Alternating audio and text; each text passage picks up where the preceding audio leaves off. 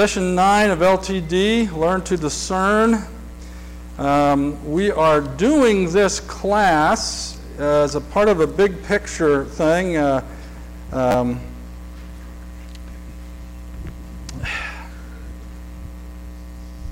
We have other classes planned for the next year or so, and the next one is on Wednesday nights. Starting in December, we're doing a class called Awesome God.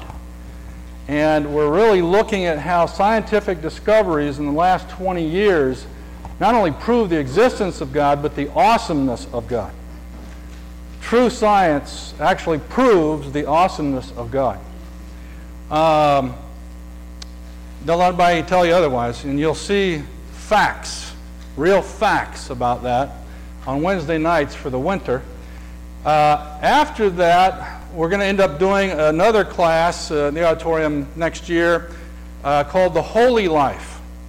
And before we get to the holy life, how we live a holy life, we actually have to spend this time thinking about discernment, spiritual discernment, so we even have a frame of reference, we have any bearing, any footing to be able to talk about the holy life.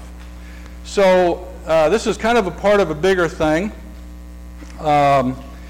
And a part of my role, as I was saying a little bit ago, as an evangelist is to equip the body in every way, part of help with the training that Jesus is trying to do with us every day.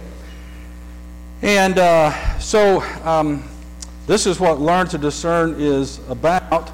I can't really resolve all of these issues for you. I don't want to.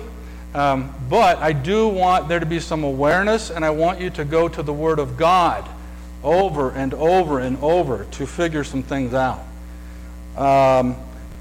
There are some tools, and I've referred to them in terms of the 9 things that are connected to LTD, the key learnings.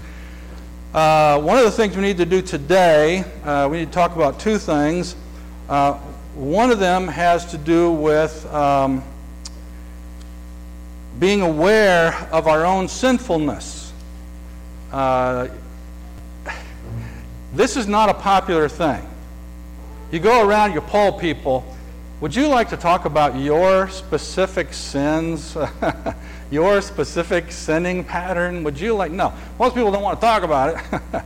But in order to have spiritual discernment, to get it, you actually have to start getting some understanding of your own thinking, of the temptations, of the patterns, of some of your character challenges or whatever it is.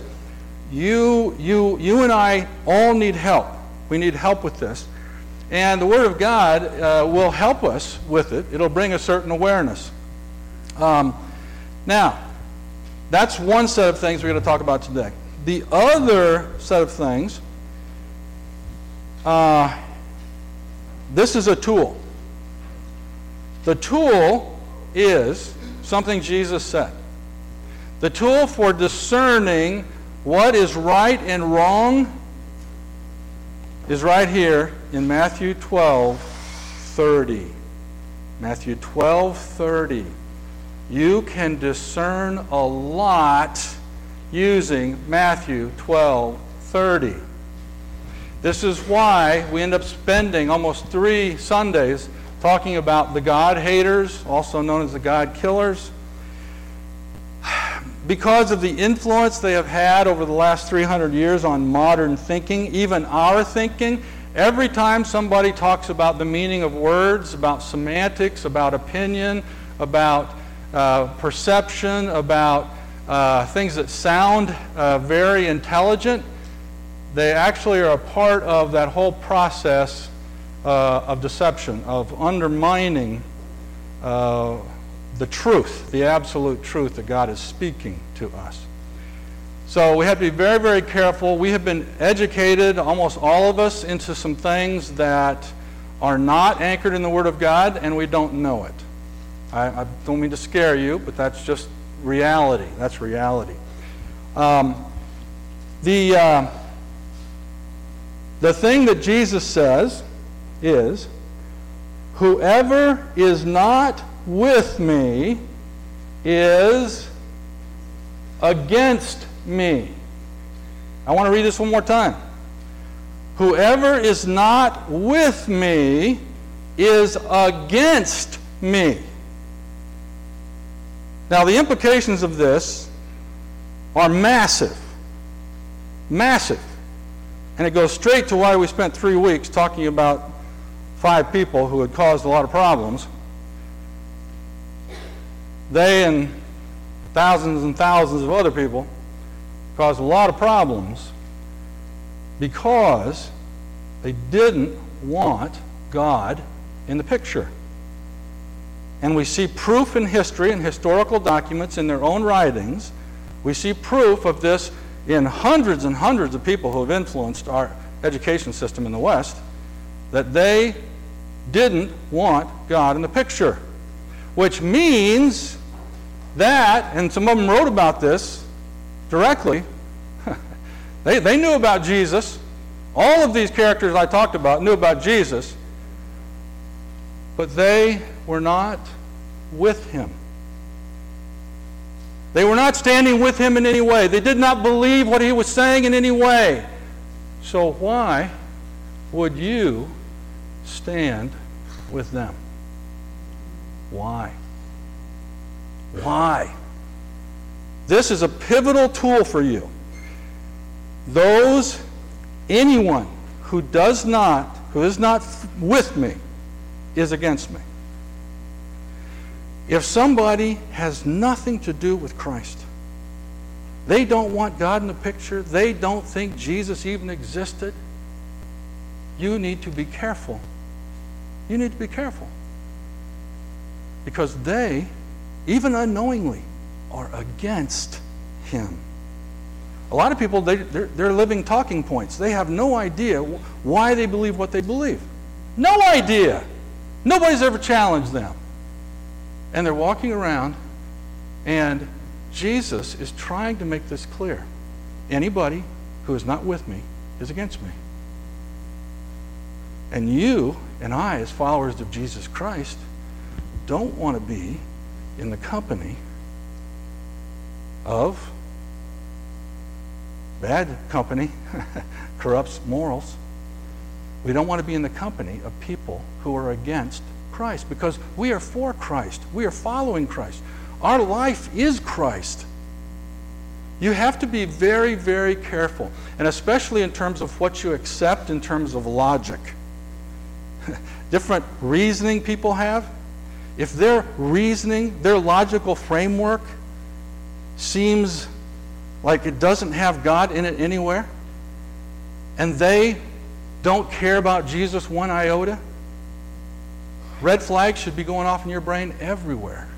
Everywhere. Everywhere. And if you don't understand what I'm saying, please ask me afterwards, because I want you to be clear about this. Anybody who is not with Jesus is against him. And I mean against him. So Jesus comes to save the world, and there are a bunch of people that you may be standing with in various ways, or have in the past. You cannot stand with them any longer, because they are totally against Jesus, the teachings of Jesus, who Jesus is. You cannot stand with them. Now, you can know them, you can reach out to them in some way if you want to, but you cannot stand with them. You cannot accept what they're saying outright. You can't, and not have danger to yourself spiritually. So I hope that you are clear about this. I don't want to spend more than the 8 minutes I have on this one verse, but it is a tool. It is a tool. Please remember this. If somebody is not with Jesus, they are against him. An enemy of Jesus. They are anti-Jesus. They are against him. And he is in the process of saving us and saving the world. Okay. A fellow named John Mason says, no one is more deceived or cheated than a selfish person. No one is more deceived or cheated than a selfish person. The first slide I put up there has to do with maturing. Remember that Hebrews passage? Okay. We'll come back.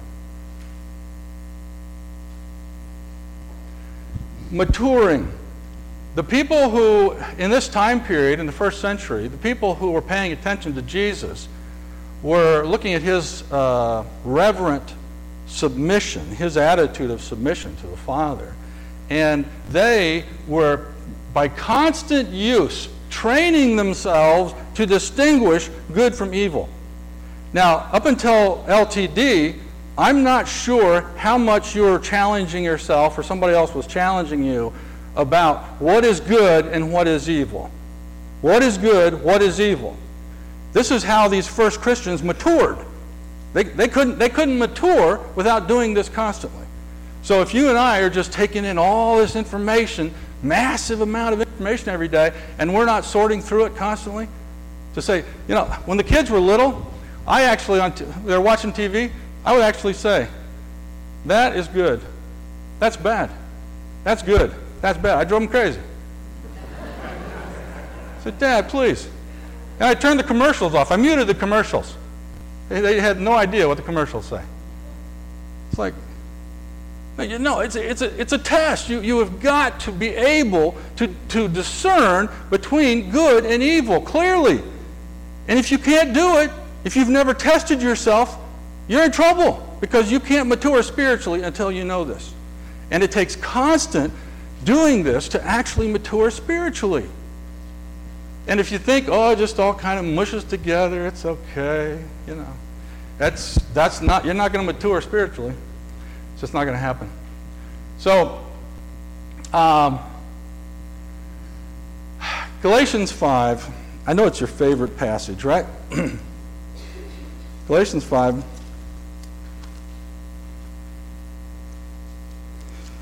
Look at 19.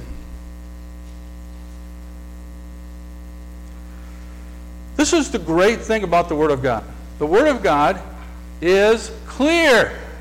It's clear. You know how much help you have to get from people at seminaries and theologians of various kinds to not get the clarity of the Word of God? You need a lot of help to not get the clarity of the Word of God. When you follow the desires of your sinful nature, the results are very clear.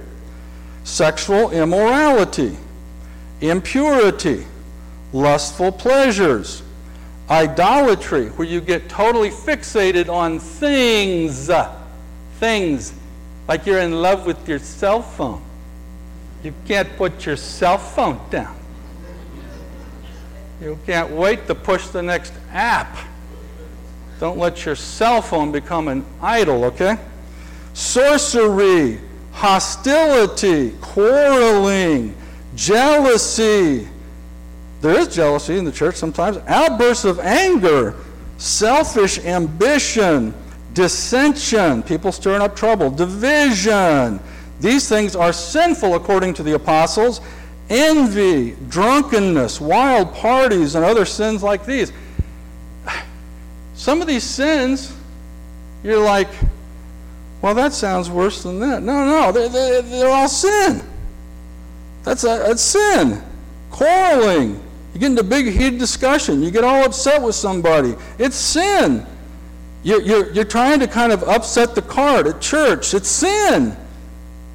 Just like drinking yourself silly and you can't stand up. It's sin. Don't be thinking it's a different grade of sin. No, it's sinful behavior. And where's this come from? What's the deal with this? He says, he's contrasting this. He says, let me tell you again, as I have before, Paul's very clear about this, that anyone living that sort of life will not inherit the kingdom of God. So if you have a problem with envy or selfishness or quarreling or hostility or anger or, man, you're in there with all these other folks. You better pay attention. You better pay attention. This is the delineation of who gets into the kingdom of God.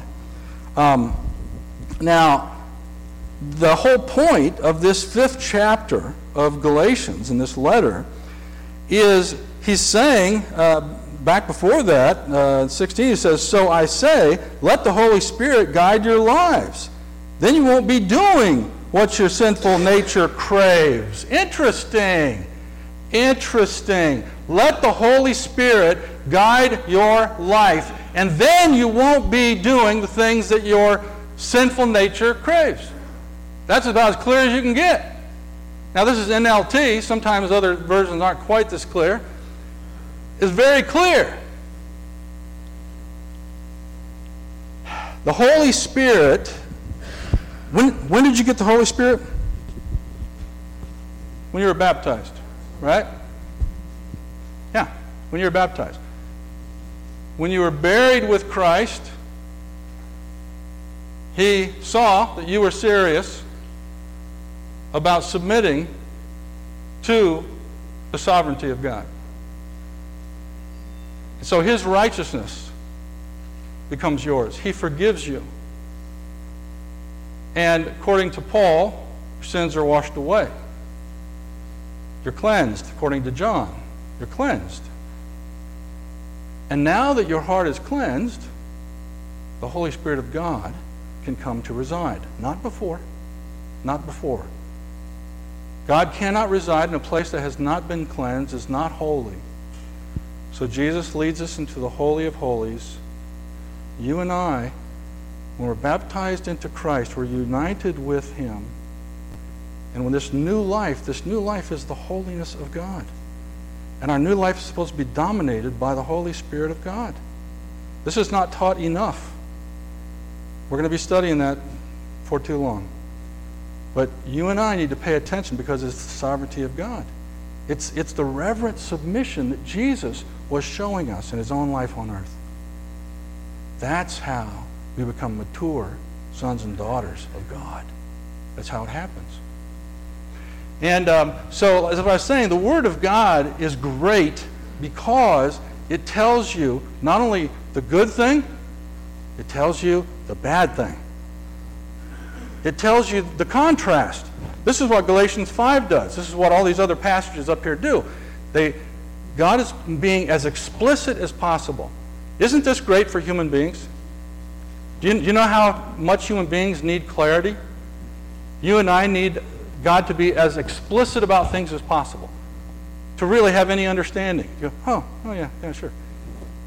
No, you have to pay attention, and then you realize, okay, here's the good stuff that comes through the Holy Spirit of God. All the good stuff pours into the heart through the Holy Spirit of God. That's in this passage. And it's meant to push out.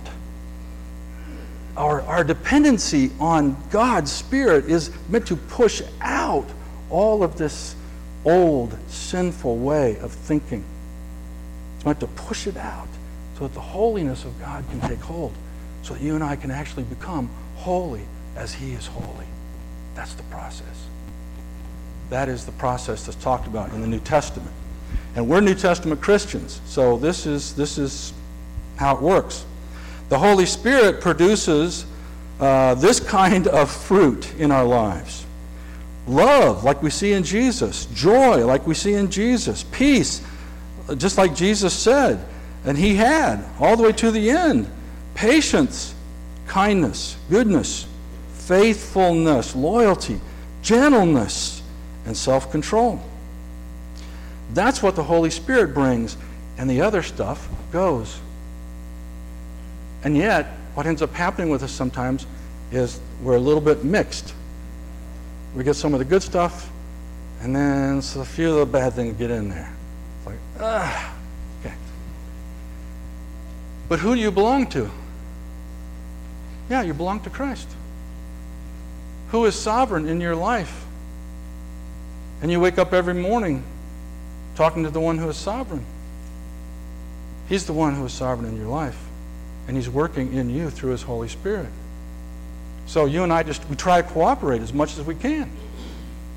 As much as we can. We get more and more awareness. We mature. We actually get more discernment. And it helps us to rely on God more fully, operationally, every day in His Spirit. Okay, so take a look then at the next passage, Colossians 3.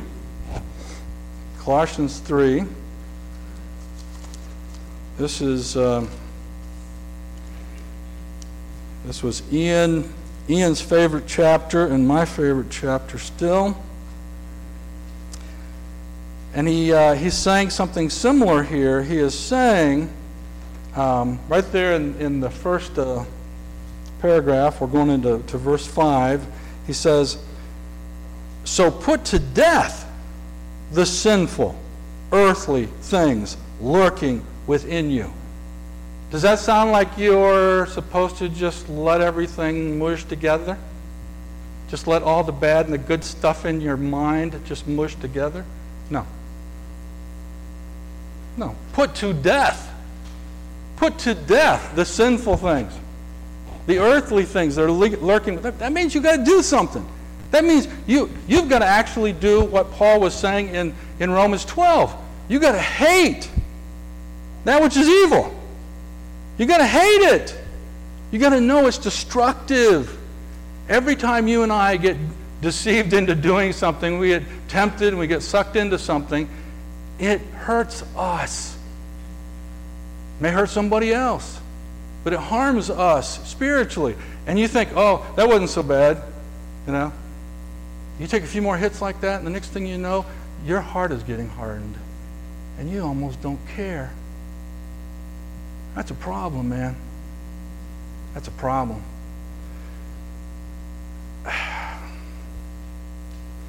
So put to death the sinful earthly things lurking within you have nothing to do with sexual immorality, impurity, lust, and evil desires. You know what? This might mean you have to turn off some music. I am so sorry.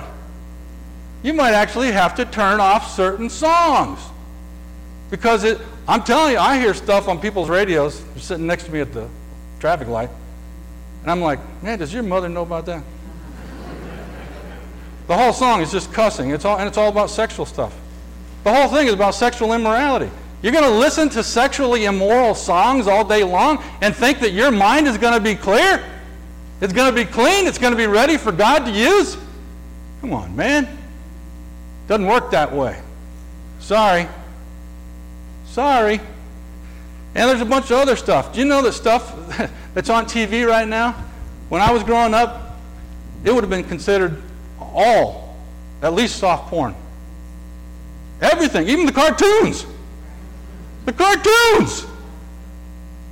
cartoons are insane and sexually immoral.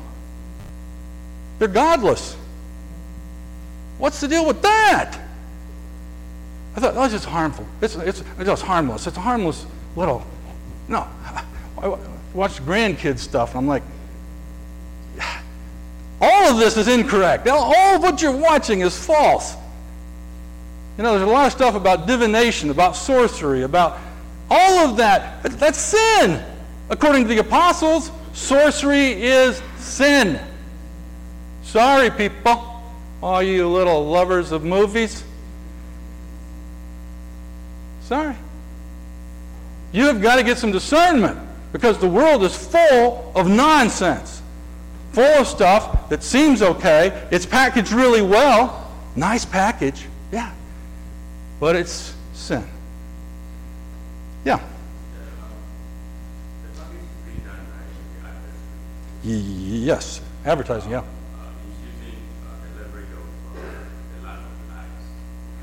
Yes. Mm-hmm. Right. The visual thing.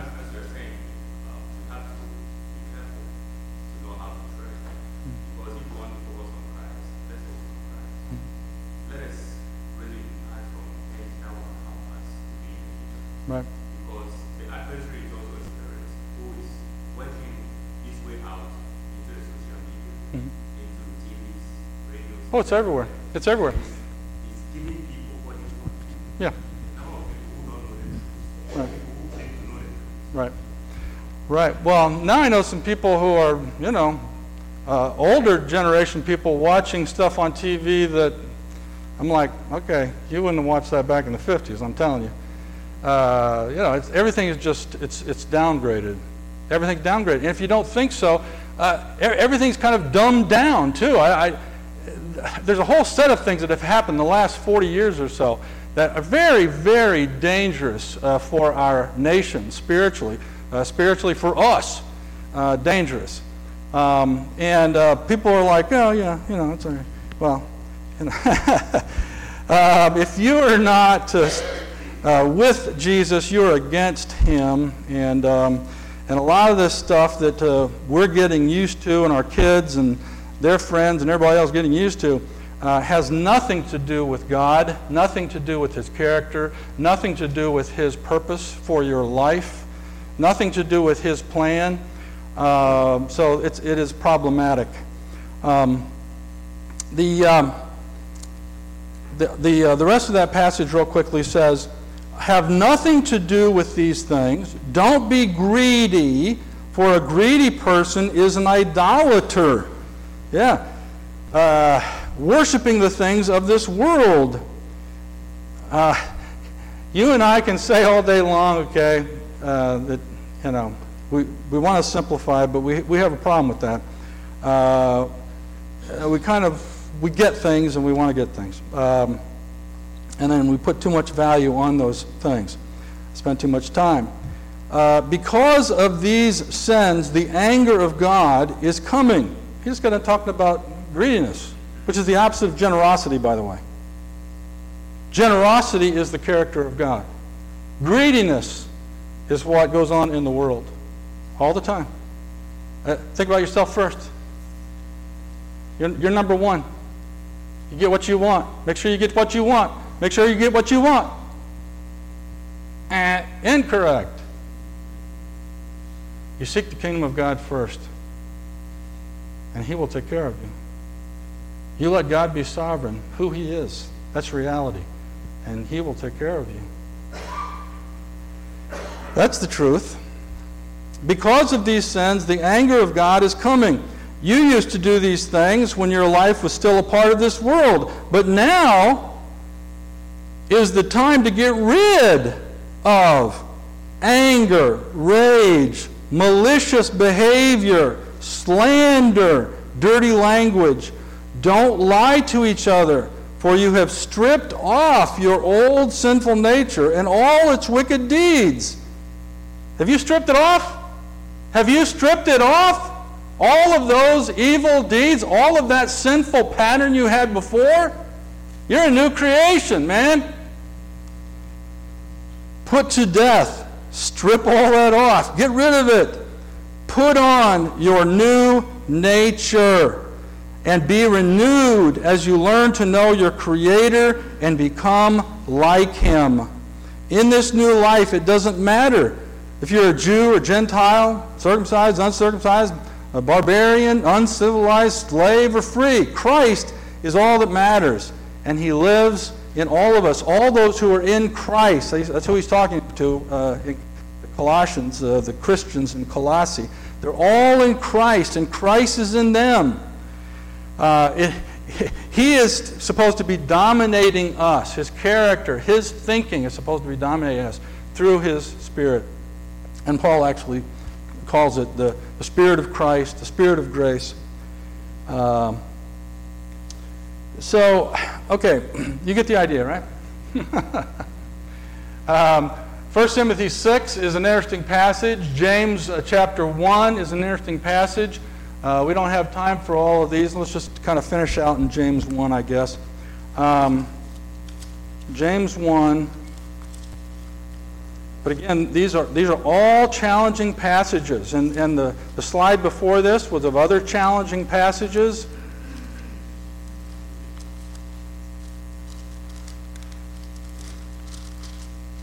So, if I can read this. James 1:19. He's explaining how these things work. Something very, very practical. Let me just start before that, because this is also about discernment. Verse 18. So don't be misled. Don't be misled. Don't be deceived, my dear brothers and sisters. Whatever is good and perfect comes down to us from God our Father. Don't be thinking that human beings who hate God are going to give you something good. Don't be thinking that. They hate God and they're going to give you something good? Yeah, right. Right. Impossible. Impossible. The good things come down from the Father, who created all the lights in the heavens. He never changes or casts a shifting shadow. He chose to give birth to us by giving us His true word. And we, out of all creation, become His prized possession. Think about that. And then understand this, my dear brothers and sisters. You must all be quick to listen, which we don't want to be. Slow to speak, which we don't want to be. Slow to get angry, which sometimes we don't want to be. All of these things help us. They're practical. They help us. Human anger does not produce the righteousness God desires.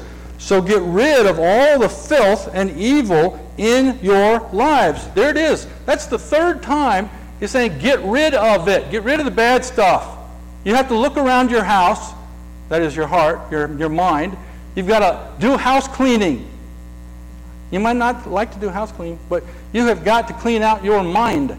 You've got to clean out your heart. You've got to stay on top of this. Get rid of all the filth and evil in your lives and humbly accept the Word of God as He has planted in your hearts, for it has the power to save your souls. But you've got to get the other stuff out. You want the Word of God to save you, to change you into the likeness of Jesus. You've got to get the other stuff out. So be pushing it out. You've got to expend some energy getting rid of the bad stuff. You've got to get clear on some things in terms of your loyalty to Jesus. You are totally with Him in all things. And you humbly accept what the Word says, even when at that little moment it might make you cringe. You might have a little tiny tinge of rebellion. You accept the Word that is planted in you. Don't just listen to God's Word. You must do what it says. Otherwise, you are deceiving yourselves. And we're back to that again. How deception works. It is possible for you and I to learn a bunch of Bible verses, a bunch of Bible knowledge, and go in and out of these doors and still not get totally honest with the God who is sustaining us every day. And I'm telling you, the holy life is about that. The holy life is about getting in sync with God in the morning just like Jesus did. You lay it out there. You put it out there. You get honest with God. You tell Him the stuff that is riding on you, the stuff that's messing you up. You tell Him. You tell Him. You confess your sins. You let Him know. And then you will actually get released from it. You put it out in the light. You put it out in the light. Put it out in the light. You've got to get rid of it. You put it out in the light. And He will strengthen you. You actually do what the Word is saying. And you'll stop deceiving yourselves. The Word of God is the only thing that can save us. We hear it, and then we do it, and then we do it. We do it over and over and over until all of the bad stuff, or a lot of the bad stuff, goes out the door. Okay? And God knows we're trying. He knows we're trying. You and I need to get honest with God. The discernment thing we're talking about is almost the only way to get there. You have to be able to say, this is good and this is evil. Let's pray. Heavenly Father, thank you for the power of your word. Thank you for teaching us, for instructing us. Father, help us to be humble enough in heart to fully accept your truth, to apply it every day in such a way that we do become more like your Son in our thinking, in our behavior, in all of our patterns, Father, bringing more glory to you. Thank you that we get to do this together. Help us to encourage each other, to lift each other up in this process, and that, Father, just help us to have a closer walk with you each day. And I pray this in the name of Jesus the Lord. Amen.